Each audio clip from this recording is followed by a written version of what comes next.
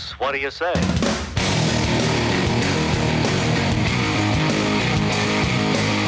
Hi, everyone, and welcome to Conversations with Bacon. Hope everyone's doing very, very well. Thank you again for listening. As usual, you can get the latest episodes of the podcast at jonahbacon.com/conversations. And I would love your feedback on who you want to hear on the podcast. Who do you think is interesting? Like our guest today, who I'm going to get to in just a second, but send me emails to conversations@jonahbacon.com. That's basically how it works. All right, so I'm thrilled to have on the show today the glorious Emily Musil-Church. How you doing, Emily? Doing great. Did I butcher your middle name or your double barrel? No, that's right. You got it just right. Is that middle or double barreled? How is this? Middle. Oh, okay. Very cool. Okay. Well, Yeah. You don't want to hear my middle name. It's not good. No, what is it? It's Edward James. Jonathan Edward James Bacon. What is wrong with that?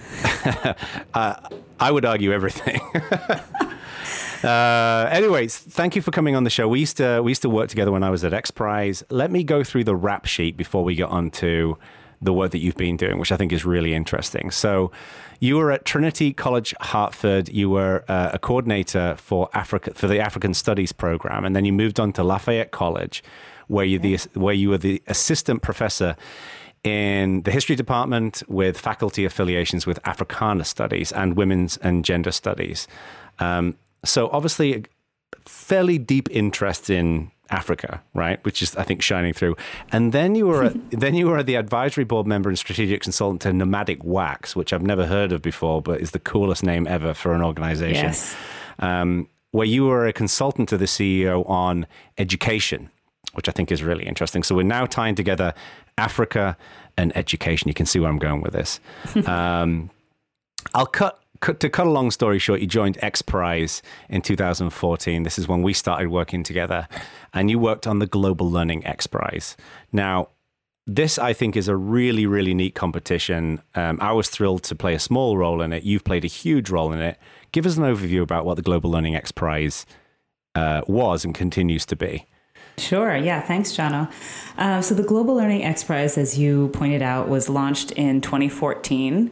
And the idea here was to say, how can we challenge innovators to find a solution for the more than 250 million children around the world who still can't read, write, or do basic math? Right. So we thought, how is there a technological solution when we can't build schools fast enough, we can't train enough teachers, we have a growing youth population? How can we use the new technology we have to help reach all of these children? Yeah. So we put that call out to the world. We had well over 700 people pre-register to be part of the competition. We ended up with 35 fully registered teams who then, through our panel of international judges, were picked. They selected 5 finalists. Those 5 finalist teams were given $1 million each, right, with from Elon Musk, and we launched a massive field test in Tanzania with 170 villages, about close to 3,000 children, and each village had one of these 5 winning software solutions. The idea here was to look for children who didn't have access to formal schooling. When we did our baseline testing, about 90% of these children couldn't identify a single word in Swahili. Right. So we left the tablets in these communities with we built infrastructure that was a solar charging station, had a village mama or baba in each community whose role was merely to make sure that the tablets were being charged. We said specifically, if a child's not interested, let it be. You know, they weren't really a teacher in this. We wanted to see what would happen if children were given the access to something that would teach them. Were the games in the software engaging enough? Is it something the child on their own would want to go to? Right. We baselined the children 15 months later to determine which of these 5 winning softwares solutions had the greatest learning gains. And right. all these teams were competing for $10 million additional dollars. The grand prize was another $10 million. Right. So that's the basics, but I can get into the results if you want. Well, let's hold off on that for now. Let's start a little bit at the beginning, I think, because this notion that there's 250 million kids around the world who don't have access to education, when we think about that in Western terms, we think that they don't get to go to school, or they have very poor quality school education. Can you unpack that a little bit? I mean, is this literally Sure. no access, and what's the impact on, that's got to have a huge impact in a kid's life, right? For sure. So let me answer both of those questions. So one is about, is there literally no access? So for some children, there is schooling that they can get to, but there's all sorts of things that stand in the way of a child being able to access that school. Right. Sometimes it's 2 hours by foot to get there. Very often these are overcrowded classrooms. And when I say that, meaning you can have 800 children of all different ranging in ages, over a 10-year age span, with a teacher who isn't always able to show up themselves. Right. So even if a child can get to school, that's one of the challenges. There's other things for, we're talking about these hundreds of millions of children. There's areas where girls can't safely go to school. There's areas where you have disease outbreak, like when we had Ebola, Right. or there's conflict zones, or children living in refugee camps, or lots of different reasons why a child may not be able to access the school. Right. And then you have the quality of the schooling in that particular region.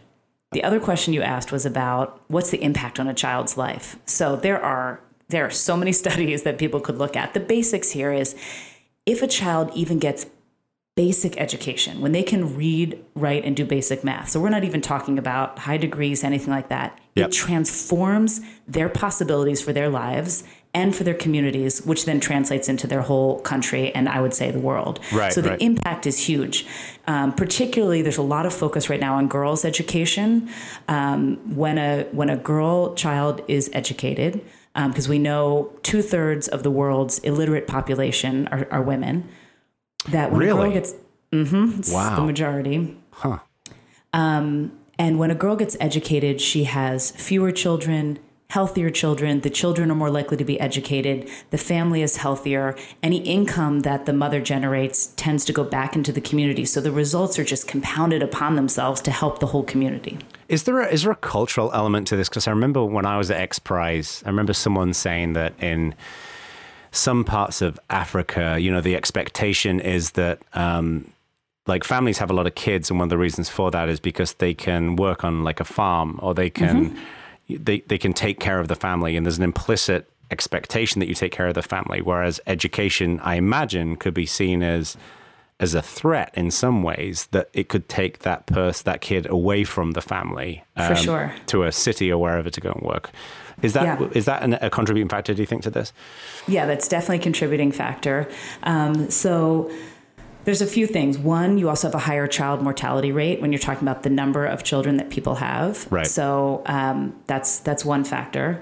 But that's all linked also when people have greater health and greater education, child mortality rates go down. Right. But for sure, in terms of looking at children as a resource for the family or the community, when you're in an agrarian society or any other where the children are participating in part of the overall income for that community, if you send your child off for many hours to walk to school, they're gone all day, they come back and they haven't learned anything, a Right. parent or a community member is going to say, well, this isn't helping us at all. Yeah. One of the things we found in our field test was that communities started rearranging some of their tasks and chores because they started to see value when the children learned. So I'll give you one specific example. Yeah, we were surprised by this. Some of the communities that we were working in were Maasai communities, which are tend to be semi-nomadic. Right. Most of the boys in Maasai communities are responsible for herding cattle. So we started to hear these reports back that there were parents, once they saw the boys were learning, and this, so I talked previously about girls. I want to make Right. sure I'm also talking about some of the instances with boys, that they said, this is of greater value to us. And they, for the first time, started to pool their resources and get some training books and other things because they said, finally, my child is learning to read and do math, and they may have other opportunities there. I see. So, So there's like a knock-on effect, right? That Yes. it's not just the impact on the child, but there's going to be the impact on the family. There's going to be impact on the local community, because we're humans, we mimic others, right? So I imagine Right. as well that there's probably a peer component, that if there's one kid who's playing with one of these tablets and learning how to read, that another kid may want to get in on the action, or another parent may want that for their kids. Is that kind of, were you seeing as that as well? Yes, we saw that all the time. So, part of the reason we gave no instructions, or I should say structure in terms of how long they should use the tablets, is we really wanted to understand how people wanted to use it on their own. So if community said these are of no value, that's for us worth knowing. Right. So, if they didn't see value, great, put it aside. Yeah. So what we saw, a couple other things, people were organizing once the communities said, hey, this seems to be bringing some value to all of us, the child. They would say, great, finish these chores by this time, and then you can do learning, because the child wouldn't be gone all day. They learned with about an hour a day on the tablet. They had the same learning gains as a child full-time in school. Really? Yeah, that was a really... So were the kids, did you get the sense that the kids were, I know we're kind of jumping ahead a little bit and I want to talk about like what the competition was, but I think this is an interesting point. Were the kids therefore seeing the learning time as kind of almost like a reward? Like it was something that they were looking forward to? Because I imagine that I can imagine trying to put myself in the position of one of these kids living in a fairly rural village, that suddenly you've got one of these cool, like, devices that's got a screen on it and you can play with it and it can teach you and it talks to you. That's got to be fascinating, right? That's got to be like a kid getting a brand new toy, but I imagine that newness wears off after a certain period of time. Yeah, that's a great point. That's part of the reason why we wanted the field test to be more than a year, because as you, I'm sure, know, that almost every application that people get, they play with it. There's interest in the beginning, anyone in any culture and age. And then the usage rate drops off unless it's really showing some value or really great fun. So that was something else we wanted to track. We said, okay, if we leave it there for just 3 months or even 6 months, are we really going to know if these engage the children? Right. So we were thrilled to see after 15 months that the children were still using it. They were asking for more. Another thing we saw was that the children who had tablets, we had only a specific number of children. They were supposed to be about ages 9 to 11. We ended up having some ranging from ages 5 to 12, but the majority were 9, 10, and 11 years old. That they were teaching younger children in their community. Teenagers wanted to use it. Parents, after the kids went to bed, were looking at the tablets. Interesting. So it really became something. It wasn't just about that one learner, but it became a community resource. Right. It kind of reminds me a little bit in some ways of probably the early days of the TV, or how TV used to be, not even necessarily in the early days, but back kind of when I was growing up, it was a communal thing. We gathered around it and experienced something together, and it kind of reminds me about that. So dialing it back a little bit. So the challenge was, teens were challenged to build an Android application that runs on an Android tablet that teaches kids how to read, write, and perform basic arithmetic, right? That's the basic premise of the prize. So that's right. How was that first of all, what was the take up on that? Like, how many teams did you have signed? Because I remember back when I was at X Prize, and this was the first prize that I worked on, there was a huge level of interest in this. And there was like over 150 teams, I think, signed up for it. But yeah, the pre-register was over 700. Oh, it was over 700. Yeah, it was massive. And it was our first software competition. Right. So every other X Prize since the 90s has been a hardware competition. So this one was our first software, first one having to do with education, first one that was going to be tested outside of the US. So we were really just experimenting with this one. We had no idea what was going to happen. And I remember conversations with you back then because we were saying, hey, there's so many people interested in this, particularly software developers. How are we possibly going to take this number? We normally would get something like 20 to 30, and we're having hundreds, and we're asking our judges from around the world to judge all this software. So that was definitely a challenge we had in the beginning. Yeah. Well, the thing is, as well as, I mean, for people who are less familiar with X Prize, when Emily says about these hardware competitions, that they're not small competitions as well. Like, it's building vehicles, or building ocean cleaning equipment, or mapping equipment, rocket ships. I mean, it's pretty profound, the level of investment. I think the incentive model, which I'd like to get into in a bit, actually is really interesting, because I think a lot of people, I've discovered from working at X Prize that the X Prize universe and the technology universe that I tend to operate in some ways don't know each other as well as I'd like to. And I think a lot of people in tech don't know as much about X Prize as they should. And it's a really interesting model. But going back to the competition, so these over 700 teams, they register, right? So they filled in a form and they paid their whatever, $150, whatever it is to sign up. How did you then whittle it down to the number of teams? Because there's a selection process, right? How does that work? How do you go from these 700, of which some of them are probably just going to be people who think they can have a go at this and they're not really going to go anywhere, to get down to the people who are serious about it? How does that work? Well, some of it was setting the criteria. So we had guidelines that was a certain amount that people had to reach. So things like they were being judged upon the ability for it to be localized into different languages. We tested in Swahili, and we said teams had to have full content in both English and Swahili. Yeah. The other thing, and you were instrumental in this was our first and still only open source competition. Right. So some of that, once people got into it and realized that they were going to have to open source the code, you know, it has been amazing to me. I'm new to the open source community, or I should say, back then. Yeah. It was really amazing to see people who just said, yeah, this is for the greater good. I want to create this and allow this to be a tool for anyone to build upon. But that did whittle it down, because there were other people who wanted to create an app, or maybe they had a literacy app. And once they realized the design that had to go into it. So, for example, some people, they're already literacy apps. You know, I have 2 young children. Yeah. I know about a lot of, there's plenty out there. Yeah, things like ABC Mouse and those kinds of things. Yeah. But they tend not to be designed for, first of all, 10-year-olds who are learning basic literacy. So getting the age range right.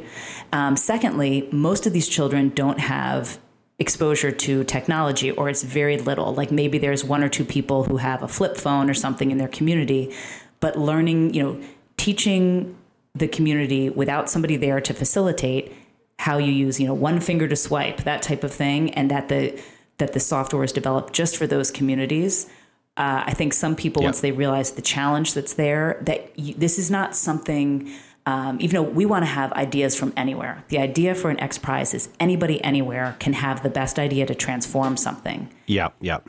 At the same time, it's a competition that really requires collaboration, because I don't know how many people in the world know how to do amazing game design, curriculum design, understand Swahili language, the cultural issues of going into a very remote rural area in Tanzania, et cetera, et cetera. So our teams that made it through were ones who were so committed to talking to people who were from different fields, from different parts of the world, and really creating something that was going to work for this population. So that's how a lot of it got whittled down. Did you have a sense that a lot of, because I think your point about experience with like Swahili or the region, because the region was always clear that it was going to be in Africa. I don't think at the beginning of the competition when it was announced that it was going to be Tanzania for the testing, right? Yeah. But did you get a sense that were there many teams that had experience with that region? And is that region critical to the success? Like, do you feel like what you've seen in the Global Learning X Prize entries, that they could be useful in, they could be translated into another language and be useful in Asia or in Europe or in America, wherever? So some of the teams were from Africa. So we had African-based teams. We actually did not have, we were hoping to get a Tanzania-based team. We didn't have innovators from Tanzania. That'd be great if you did, yeah. I know. We went over to some tech hubs there, but Tanzania has really been amazingly involved, and at this point, we can talk about that. But so we did have some African innovators, South Africa, Kenya, Nigeria. I'd have to look back to find all of them, but I know we had a number of teams from different African countries. But to your question about understanding that context, all the teams that got through either were from there or worked closely with people who were from Tanzania or understood. Right. So these were really international teams. And part of the judging criteria was to say that it could be localized to any language. So from the beginning, the idea was, and still is, for this to be software that can then be in, Spanish, Arabic, any other language, and can be not just kind of Google Translate, but really localized, meaning there are stories and characters that are familiar to the child. There's something that, this is something that the child will feel like is personalized to them. Yeah. This is ultimately about personalized learning. Yep. And on that note about personalized, one of the things I want to mention is so many children around the world are not diagnosed with special needs. Right. So, even in the US, of course, but we had to assume, our designers had to assume that many of the children would have learning challenges that aren't seen or known about. So how do they design for that? One of our teams that ultimately won the grand prize at KitKat School, they tied with Team 1 Billion. But KitKat School, there was a husband and wife game designing team that their first child was born with a number of special needs. So for them, that transformed their thinking before they even entered this prize to say, how do we design first for children who have special needs, who are often an afterthought? It's a good point, isn't it? Because certainly with a lot of software as it stands today, kind of in the beginning process of using it, you tend to configure it with your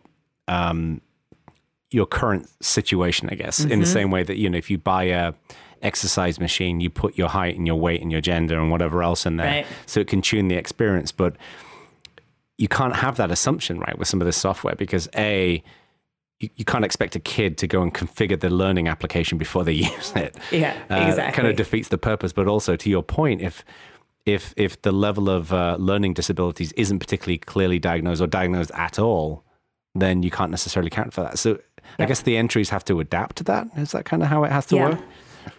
So, the teams were finding a way to say, we realize these children are going to have all different skill levels, but in general, pretty low in terms of literacy and numeracy. So how do we have software that's going to understand where that child is, engage that child, keep them engaged, track their progress, and put them on the track to learning? Right. So that was a challenge for them. I want to bring up an example from your last point, actually, and I hope this doesn't confuse people listening, but we had a second software competition, the Adult Literacy X Prize, that was also recently awarded last February. And I recently heard from one of the designers of the winner of Adult Literacy X Prize, who was talking about when he first designed for low literate adults living in the U.S., that's a below third grade education. He said, his assumption was that in normal games, you go towards something that's a flashing light. Like if there's a star or blinking, people go towards it. And when they started testing on low literate populations in the U.S., that they were having the opposite effect, that they would go away from something that was blinking. Really?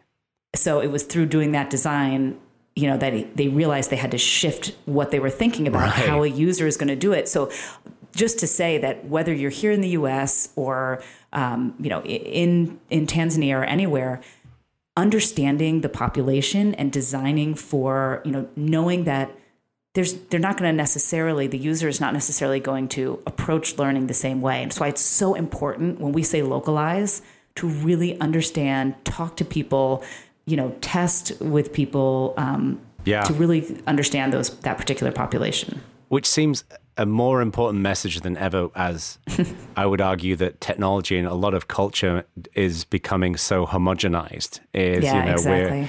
We're seeing just standards of whether it's music that, Taylor Swift is a good example of this. Like everything about Taylor Swift, from what I understand, is designed to appeal to a broad audience in the same way that Coca-Cola and McDonald's and whatever else is. So, taking into account those very nuanced cultural elements is really critical. And I think it's cases like this that are good. It helps to shine us back on that important element of this. So, you get these you whittle these teams down, and then they kick off into a development phase, right? And this lasts a long period of time. One thing I didn't realize when I first was thinking about going to work at X Prize was just how long these competitions are. They can be 3 to 5 years. Did you just kind of leave them to their own devices while they were going on here? I know that when I was there, we kicked off a little community and there was a little bit of collaboration and the teams were talking to each other and there's a lot of information sharing. But I noticed that a lot of teams, they just literally wanted to bury themselves in their own little base and get on with it and kind of keep themselves to themselves. What was that like through that dry period of just teams building stuff? For sure. Yeah, that was we had about a year and a half for the development phase. So we had about 6 months after we announced the competition, 6 months of recruiting people because we wanted to make sure we were reaching people with diverse backgrounds in every way, whether we were going to curriculum and education conferences and software developing conferences and trying to find out how do you reach populations in sub-Saharan Africa? Is it newspaper? Is it blogs? All that sort of thing for about 6 months. Then that development phase for 18 months. So we did some team summits. We experimented with something new for XPRIZE, which was we had team summit hubs in different parts of the world. Okay. So part of this was to address those 700 plus people who are interested. Previously we had team summits somewhere in the US that people would all get together in one place. And we're like, well, that's just not going to work. So we had different team summits where people could meet people in a basic region, and anyone was welcome to go to any of them, but we wanted to make sure they were in different parts of the globe so it was easier and more affordable for people to get there. Right. We did some education-based programs during that time to get people engaged and thinking about why open source, to get sort of kids involved and thinking about this challenge. But yes, the short version is we more or less left the teams to do whatever they were going to do. Right. And for that, one thing about XPRIZE, we don't provide seed money. So some teams were off fundraising, teams were doing field trials. So some of those things like the user experience we talked about a little bit before. So they were figuring out how to really develop the software, doing a lot of their own pilot tests. Yep. Part of the reason for that long development phase is, again, a principle for XPRIZE is we want to say, whoever you are, if you have this great idea, you can compete and measure up against anybody who is known as an expert. So to give people that runway to develop something, we had some people who said, hey, I have this tech, go test this. Yeah. And other people who said, wow, this sounds amazing. I'm going to go teach myself how to code. Like we had a junior high class up in Canada who loved the idea of this, worked with a local university to help teach the kids how to code so they could solve this challenge. So part of what we're doing is just hopefully inspiring the public to think about how you can use and harness technology and then hopefully have enough time to develop something so that it's at a level that it could compete with a group that's more developed already. So zoning in on this for a second, and I know we're bouncing around again, but I think it's all relevant. It's all connected to the same story. The incentive model is interesting because you have a competition like this, $15 million with a $10 million grand prize, and then $1 million distributed to each of the 5 finalists that they can obviously utilize towards improvements or field testing or whatever. The one thing that I think is interesting, and Peter Diamandis, the founder of XPRIZE, often talks about this in his keynotes, where he says, and he did it at the Global Learning XPRIZE Awards, where, there's this $15 million competition and there's a certain amount of money to pay the team and to keep the lights on. Right. But it generates millions of dollars of investment from all of these different teams, which as a slide in his deck, if you're at XPRIZE, looks really, really impressive, right? That you have hundreds of millions of dollars of investment. But I think a lot of people could look at this and say, why are these people investing money? Why are they raising money and potentially spending more money in many cases than they could win? And it took me a while to realize that the motivation behind doing this work, in many cases, isn't the prize purse, right? It's that's one element of it. It's an incentive, but it's not just the only incentive. We're so used to incentives where, if you fly 100,000 miles in United, then you get 1K and you get, you get all these, you get upgrades and whatever else. And you're chasing that specific incentive. But with XPRIZEs, it's a bit deeper than that, right? Do you have any, what's your thinking on this? Because frankly, it doesn't make sense in an economic climate. But it works, and it's worked consistently for XPRIZE over the years. Yeah, it's true. I mean, I think because, and now this may sound a little Pollyanna-ish, but I think ultimately people want to feel like they're doing something that has meaning and that is putting some good into the world. Right. That most people want to do good, want to contribute, and want to feel like what they're putting their time and effort towards does something and means something. Yeah, for sure, yeah. So when we interview our teams, and this is every X Prize, I think we've awarded about 15 so far.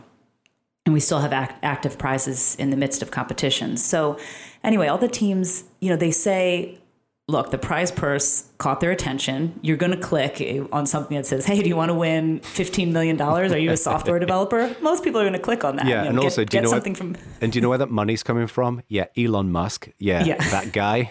And, various others. Right. But let's be honest. Elon Musk is pretty impressive. Exactly. So I think that idea that a lot of people say, sure, that was the thing that made them pay attention. It made headlines. It was the thing people click on. But then you get into it and you say, wow, this is a massive challenge. Some people say that we're looking at more like a 500 million children who aren't getting any sort of education. Wow. When you really look at children who are going to school and not learning and combine that with children who aren't able to go to school. I mean, these are massive, massive numbers. And if you feel like something you can do, whether you're a software developer, a nonprofit who's been kind of maybe doing the same thing over and over again, and it's not like, okay, so we build another school, but we aren't really seeing a movement in learning gains, or you're a curriculum designer or whatever, people are saying, I can contribute and do something that might actually change this. Every X Prize, the idea is not just a small incremental change. Yeah. We're talking about exponential is the word we always use. We're talking about massive change to say we believe and we can envision a better future.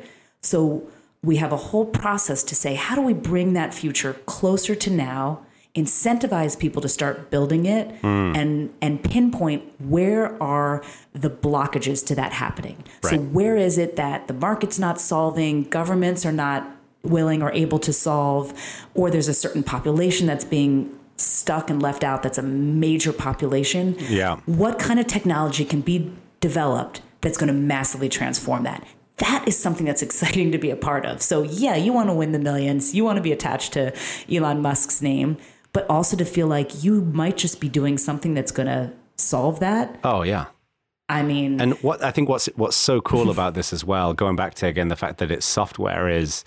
I remember when I was at X Prize, there was a guy there called Andrew who was on the Google Lunar X Prize. Andrew Barton, I think his name was. Yeah, that's his name. Really cool guy. And he was saying, one of the biggest challenges with the Google Lunar X Prize was you'd have these teams who had the engineering chops in many ways. They'd have to bring in other people to help them build it. But to build, the competition for those people who are unfamiliar with it was to basically build a spacecraft that could land on the moon. When you talk about ambitious, that's pretty much where it is, Exactly. There's that, and then building a hoverboard. When we see our hoverboard X Prize, the world will be happy.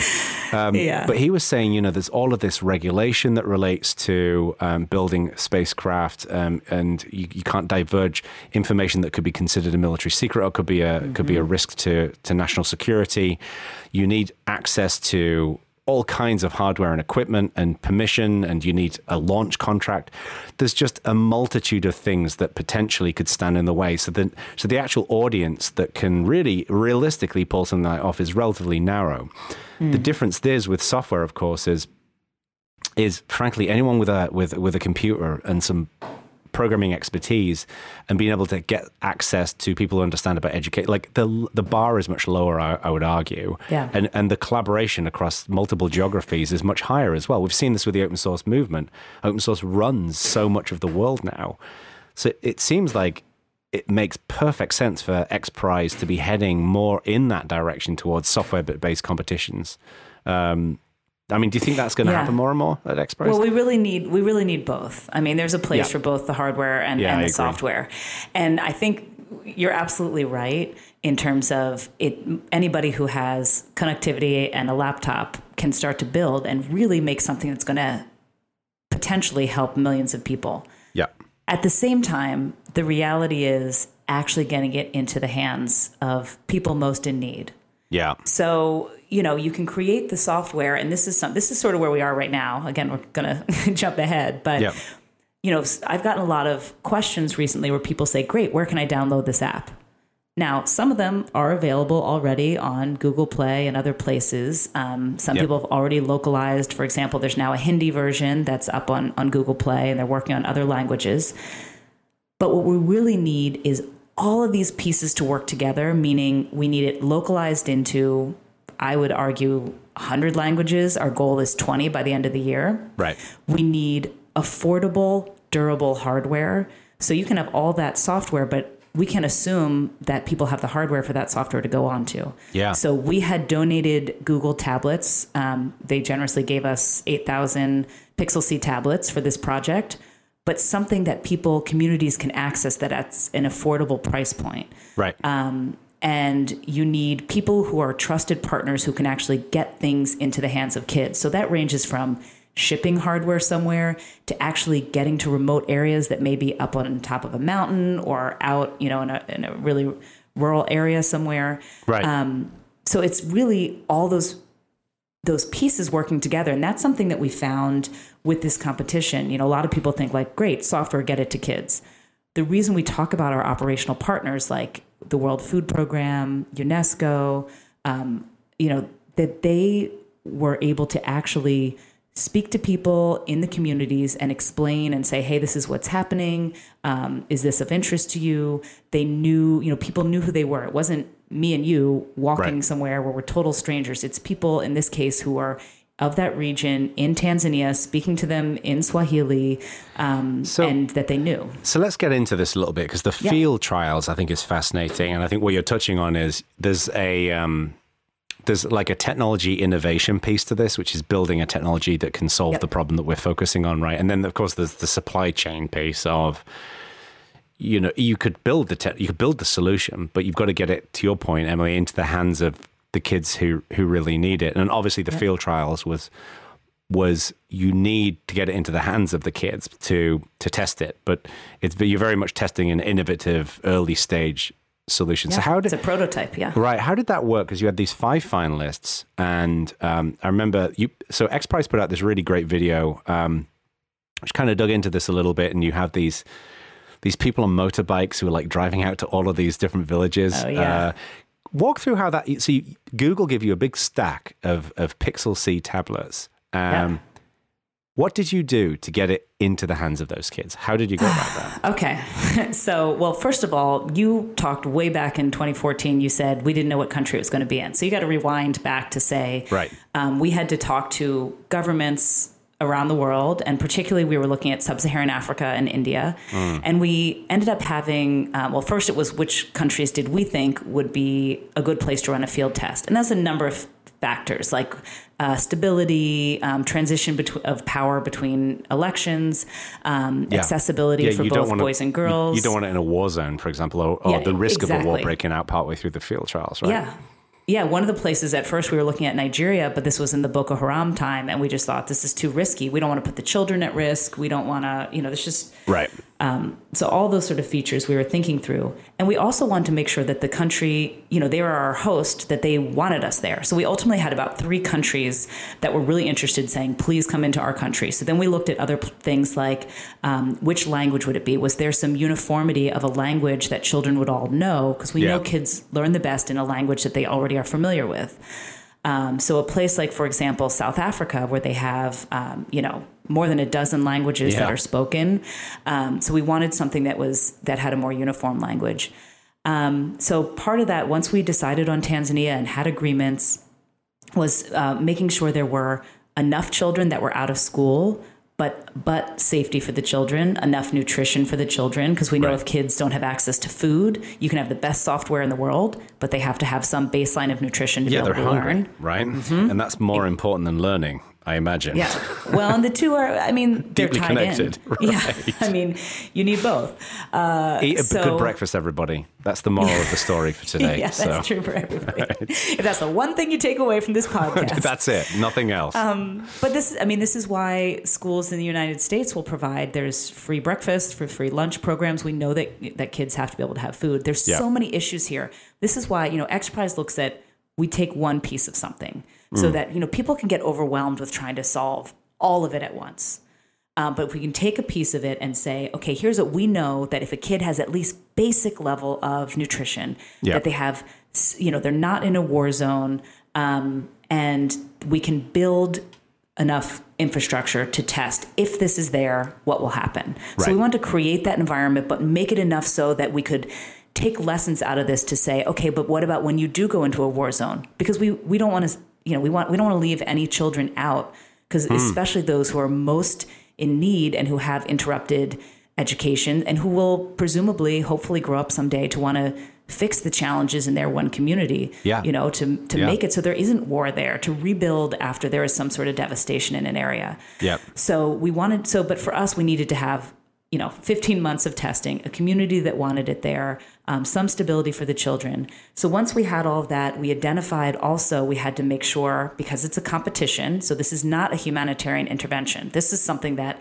was a challenge throughout, really, that most people think, oh, if you're bringing literacy to children, this is a humanitarian quest. Yes. But really, it's a field test within a competition. Right. So we had to make sure that there was equal distribution, that our 5 finalist teams across these villages, that they had equal number of boys and girls, nomadic communities and non-nomadic communities, the ages of the children, all the things we could do. So did let's say you had one village, just a random example. Imagine you have a typical village. How many kids would typically be in one of those villages?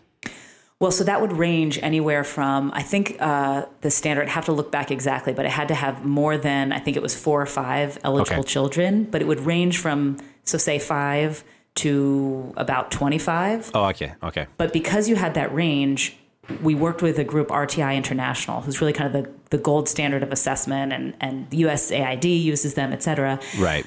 So they were also really helping us to make sure that if one team had, meaning our competing team, had a village that had 25 and a village of 5, that each team would have a village of 25 and a village of 5. So you're controlling for all of those factors.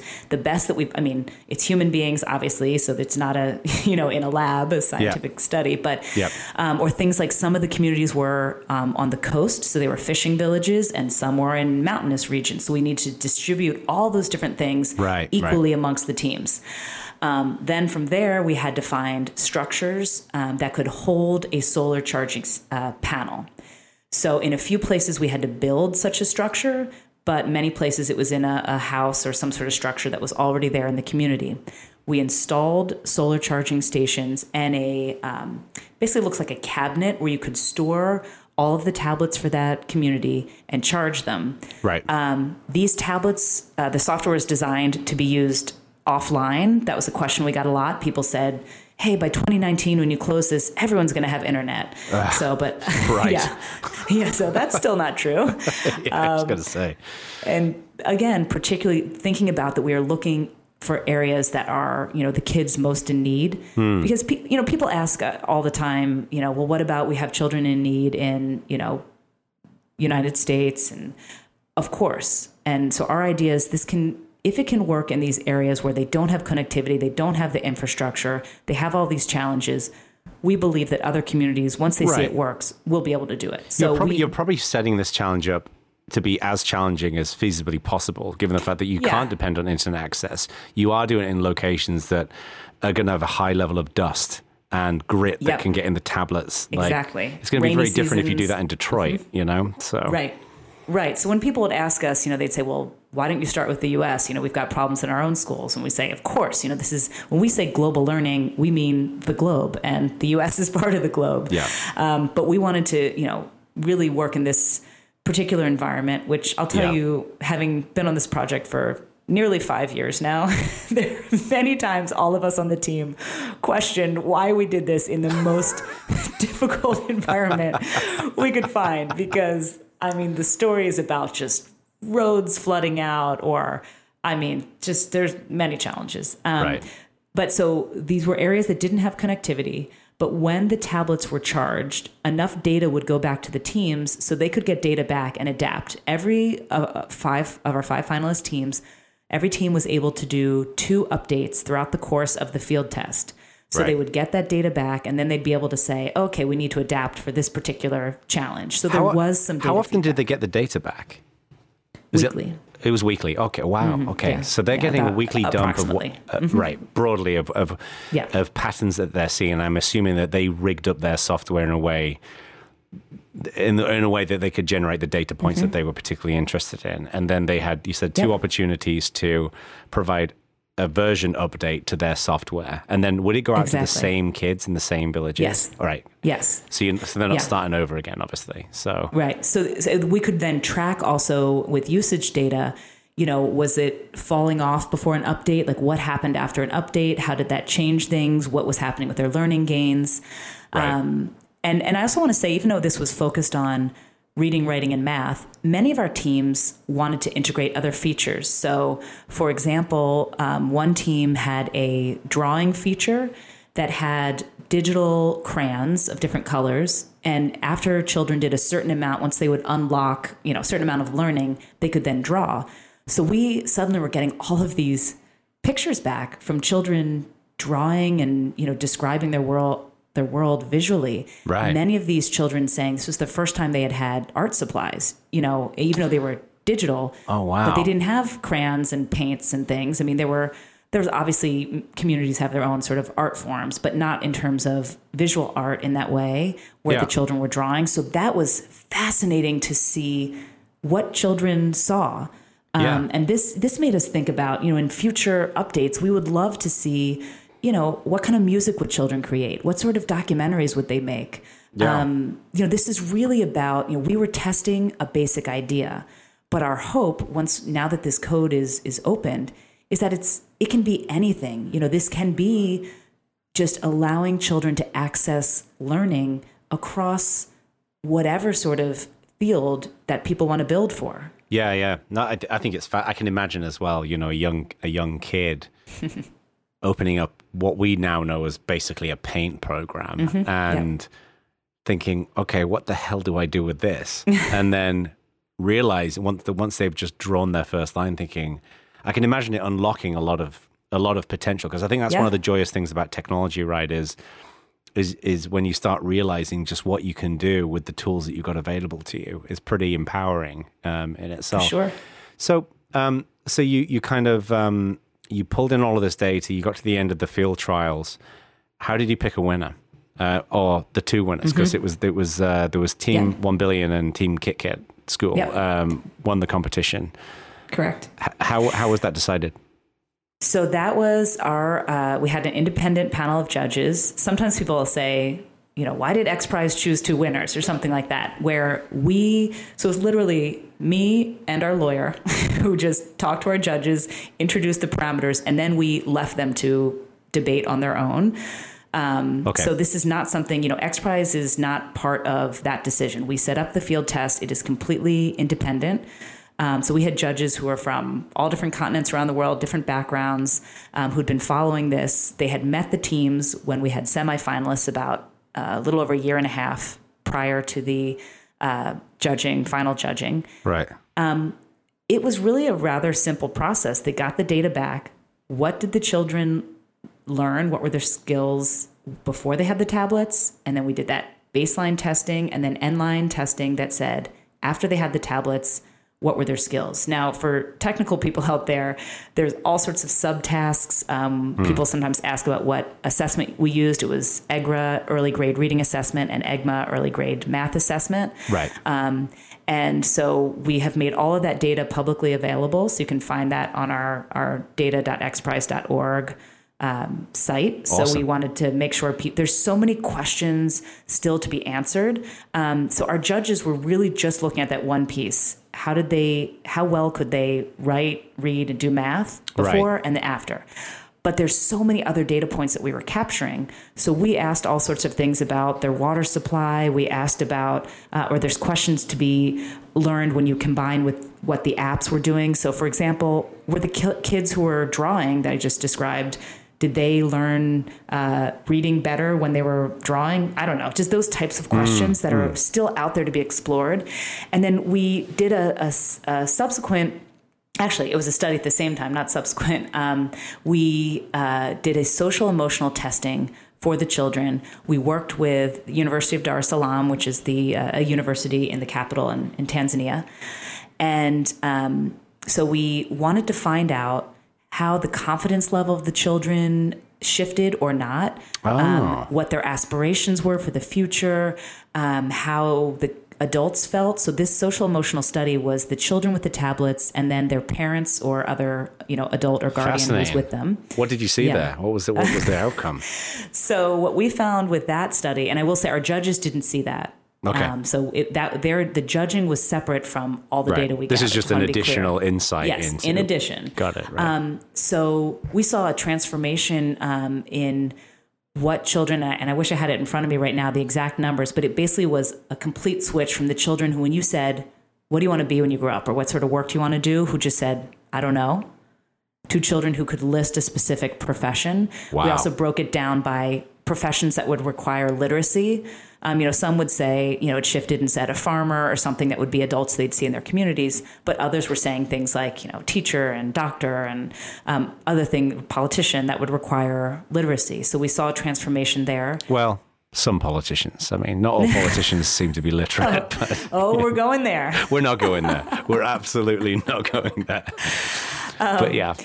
So we also saw, I'll tell you, you started in the beginning talking about my background. I was a college professor. I spent a long time doing research in African studies and global human rights development. One of the things I was really concerned about was whether the adults would really not like this access to technology or this feeling that an outsider was bringing something into their community. Would it, take away some of their authority? Yeah, they've got to lose some control, right? Because they probably don't understand what this thing is going to be teaching. So therefore, it's kind of like switching a TV on and letting some random channel coming on and your kids watching it. You're worried about what the content's going to teach them. I mean, we're both parents, you want to understand who's creating the content. What is your kid looking at? I think it's a very normal thing. And then also there's the politics of, there's been a lot of stuff coming in from, the West into Africa that there's, very reasonable suspicion about what is this? You're going to dump a random, piece of hardware in here and walk away. Like, what is this? Yeah. So, totally. And that was certainly a challenge in the beginning. We had a number of instances, even though the regional governments, as I said, we only went to areas where we had consent and the people wanted us to be there. But there were always individuals within that community who were suspicious of it and saying, what is this? Is it doing harm to our kids? But as the children started learning, there was even one community that said, we're not going to do this. They ended up, saying, this is no good. This is going to be, somebody was saying this was witchcraft. It's going to do something to the kids. They saw that there were some neighboring communities. They heard about how well other children were learning, and they brought it back and said, never mind, we actually do want to do this. And what great. We saw these adults, what they said was the children have more confidence. And this is across the board. So remember, this is 170 different communities, most of whom don't know each other. These are different, groups who are spread out. And across the board, they were saying the children were more confident. They were greeting people. The children started dressing differently. Many of them started, as if they were going to school. And in many parts of the world, children will, wear a school uniform or something. They're very kind of proud to dress to go to school. They would start dressing to use the tablet. Really? The adults were saying they were bathing more. They were more doing their chores because they were with more vigor, and they were listening to adults more, which surprise. I'll tell you, I wouldn't say my kids listen more after using a I was going to say. So I don't think I think because it had that learning value, so it wasn't just that there's certainly entertainment. That's why the kids went back to it, that they were designed to be engaging, but that, our speculation there, and again, for any researchers who are out there, we need, this data just went up, a few weeks ago. There's lots more questions to be done to say, the more they gain, did they gain more confidence? So those deep studies haven't been done yet. Again, we made it all publicly available. So please go check it out. But, all those initial reports, it's about what transforms within an individual. We talked in the beginning, you said, what does learning in school get you? The fact that somebody could say, I don't know what my future is. I can't envision what my future is going to be. And then to suddenly say, hey, I want to be a teacher. and you're able to teach other children or maybe even your own parents how to write their name and how to do math. I mean, that is incredibly transformative. Yeah. I mean, it makes the hairs on the back of your neck stand on end. It's the thing that I love about this as well is that I think sometimes we don't think about within the context of these kinds of initiatives is just the sheer knock-on effect, right? Is that if one of those kids learns how to read, or even just not necessarily fully, but just gets them over the hump and ignites an interest in learning and a sense of potential in themselves, and then they have more of an interest in books and they have more of an interest in other forms of learning. Their curiosity develops. Then they end up, their interests develop and they end up taking a first job somewhere, or they move to a town, and all of the knock-on effects. And I get the impression as well that if you come from I've noticed this consistently, certainly with people who I've grown up with who came from more underprivileged backgrounds or more challenging backgrounds, that they never forget that. And there's always a sense of like wanting to go back and take care of the people who you grew up with who didn't necessarily have an opportunity to break out on their own. Yep. So it's really pretty incredible stuff. And the challenge, I guess, is that you can't capture that data because that story hasn't happened exactly yet. Well, and this is where we're hoping. I mean, we're still, as this is now getting scaled to the world. So we, the results showed that all 5 of our finalist teams, so I know we talked about our 2 winners, Kit School and 1 Billion, that they consistently performed better than, amongst the 5. But all 5, if you go and look at our site, you'll see the learning gains for all 5 was, significant isn't even the word. It is just astounding. Yeah. Yes. To see the difference between, we had a control population, of course, when we're doing a study, to say the difference of any one of these tablets. It was, these kids, they all learned. And this is something our judges were shocked. We, at one point, we were like, we don't know what the judges are going to do. What are they going to do with this? Because people in the beginning of this competition said, this is a crazy idea. This is never going to work. Kids can't do this. When you're talking about that transformation in a particular child, I want to go back to when I said this is not a humanitarian intervention. The overall mission certainly is, but it's not about saying, oh, hey, let's give something to somebody in need. This is about transforming what we understand a human being is capable of, and that a child having access to learning wherever they are makes the world better for all of us. It does, It's not about, and I think that's something that there's really a mind shift, particularly in the world of philanthropy. It's not just like, oh, here, let me give a little of what I have out. This is about, we are all looking at the future of this planet. How are we all going to make it? How can we make it a better place for everyone? And that's something that, a child in Tanzania could get access to this, end up building upon that learning, and be the Elon Musk, inventing all sorts of things for the whole planet that's going to transform. Oh, it's huge. And as is often the case with philanthropy, it's much easier to write a check than it is to actually roll your sleeves up and do the work. And I admire you and your team and the teams who worked on this. So before we wrap up, these projects are now completely open source. They're available in GitHub.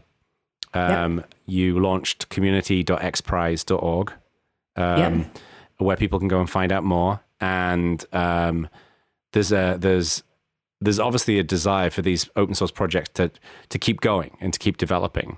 Absolutely. What do you think is next for this?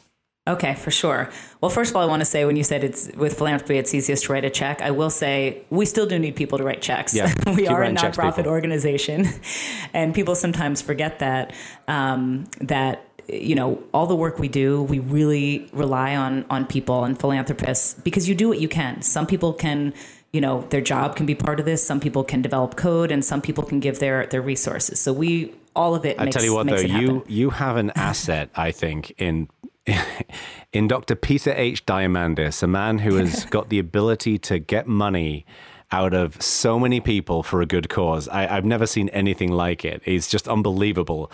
His energy for XPRIZE and his ability to help bring money in as well. And of course, you've got a whole team that's doing this too, but I've never seen anything like it with Peter. He's phenomenal. Yeah, he really is. Yeah.